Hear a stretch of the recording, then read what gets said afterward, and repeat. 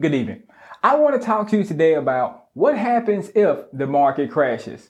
Now, as long as you have all of your ducks in a row, you have absolutely nothing to worry about if the market does so happen to crash. Now, I'm here to help you with a technique that I created. It's called the crash protection method.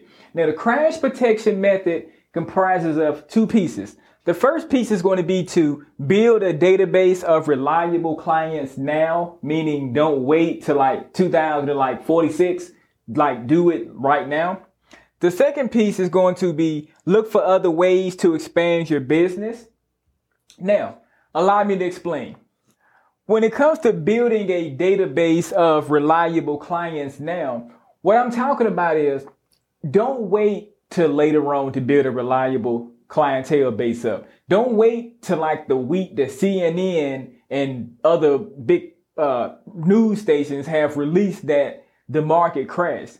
So don't wait then. And then if you wait till the market crashes to try to build your reliable connections up, they're not going to be too reliable because they're going to be thinking, shit, is this agent, are they trying to stiff me? Are they trying to just get the sale? Do they actually have my best interest in hand? See, you never want a customer to be thinking anything like that about you. You always want your customer to know for a fact that you have their best interest at hand. And so that's why I'm just clearly saying that go ahead and build up your reliable connections now. Build up your investor list now. Build up people that you can call on whenever things go astray. Build that kind of list up now. So whatever you have to do, like if you have to go out to different meetups or go out to different parks or different real estate organizations or different cookouts or just whatever the hell you have to do to get your clientele built up. Because as long as you have your clientele built up, you have absolutely nothing to worry about. You have basically a crash-proof business. But the thing is, you have to already put the footwork in before it crashes. Just like an insurance policy. You pay the insurance policy in the anticipation of you crashing or whatnot. But you don't go up there and crash your car. Boom. I'd like to get a policy, please. They're going to look at you like, what the hell are you talking about? You just crashed. We're not going to give you a damn policy. You have no protection. You just crashed. That's silly, stupid. That's what I'm saying. Why would you wait until you crash to try to get your reliable connections built up? So if you have the smallest of inklings that the market is going to crash, go ahead now and be getting yourself together. Be getting all your ducks in a row right now. So that way, if by chance the market does crash, you'll be like, oh shit, man, it's crashing. I'm still making hundreds of thousands of dollars. No, I'm not making millions of dollars right now, but at least I'm not going hungry. At least my family, ain't gonna be hungry. At least my team ain't gonna be hungry. At least we are gonna be eating together or whatnot. And see, that's what it's all about in real estate or whatnot. See, it's not just about you. It's about you and your team or whatnot and your family also. I have to put that in there also. So real estate is like a collaborative type of thing. And if you get your reliable connections built up right now while the market is kind of, decent right now and people are more trusting, go ahead and get everything set up right now for yourself today for a better tomorrow. Don't wait till tomorrow to try to set yourself up for that day because it's going to be way too late. Again, like the analogy earlier, you don't get in a car crash and then call Geico. Oh, I need to get a policy right now, please. They're not going to cover you. They're going to look at you like, what the hell? Now, the second piece of the crash protection puzzle is going to be look for other ways to expand your business. Now, here's what I'm talking about. Other ways to expand your real estate business can be something like you maybe sell like a physical, tangible product, or you sell a digital product. Now, you may be thinking, oh, Tony, I'm not too creative, man.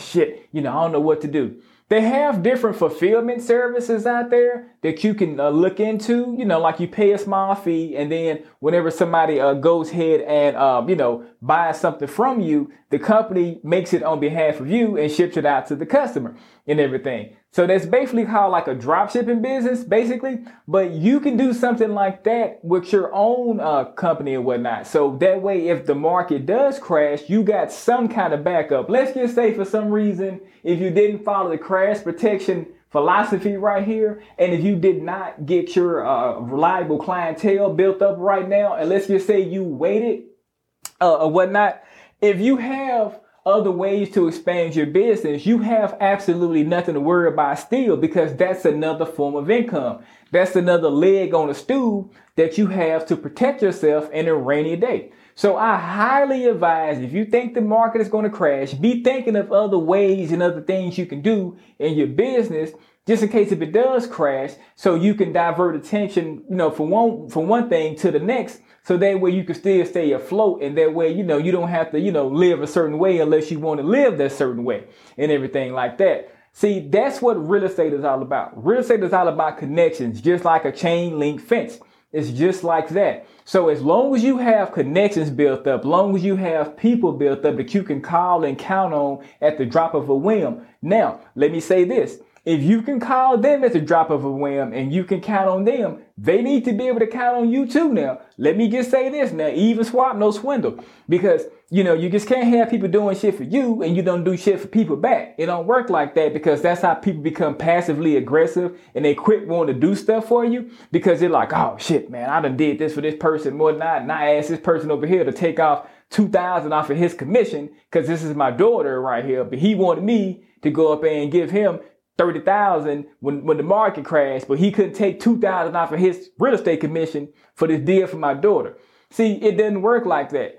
One hand scratches the other hand. Scratch my back, I scratch your back. That's how real estate works or whatnot. So whenever you are building up your connections, please make sure to always have your connections' best interest in hand. Don't let them be the one always giving. You do something for them. If you don't have a lot of money to be doing for them, do something minute for them. Do something small, like at least send them a birthday card, or take them out to dinner out to Outback or Ruby Tuesdays. Take them out to Applebee's and 2 for $25 or something like that. Just go do something for them to show that you're doing something, to show them appreciation for you being able to call them whenever you need them. Because you never know, if the market does crash and you need them, boom, they right there for you. But if the market crashes and you need them and you don't do anything to kind of like prolong that relationship, and the market crashes on you and you call them, hey Sally, the market crashed, do you want to buy a house?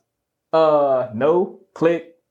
See, you don't want anything like that, because you didn't do what you should have done for that client before the market crash. See, it's the same way. Like, we are all human, at least I hope.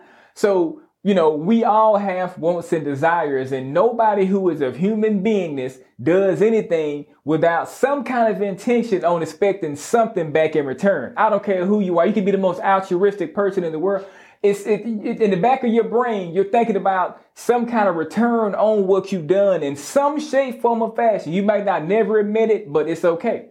Now, that's what I'm saying. You have to make sure you always do something for your clientele. So if the market does crash and you call them, they'll be happy to help you with referrals. They will be happy to help you, pass your name along. They will be happy to help you with different other business ventures and things like that. So please always make sure to go ahead and build your reliable clientele base up to starting today. And another thing, be always looking out for other ways to expand your real estate business and everything, just in case the market does crash. So you'll always have a few things to fall back on, so that way you, your family, and your team won't be out in the cold and hungry. And that about wraps it up for today's video. Until the next video, I'll catch you next time.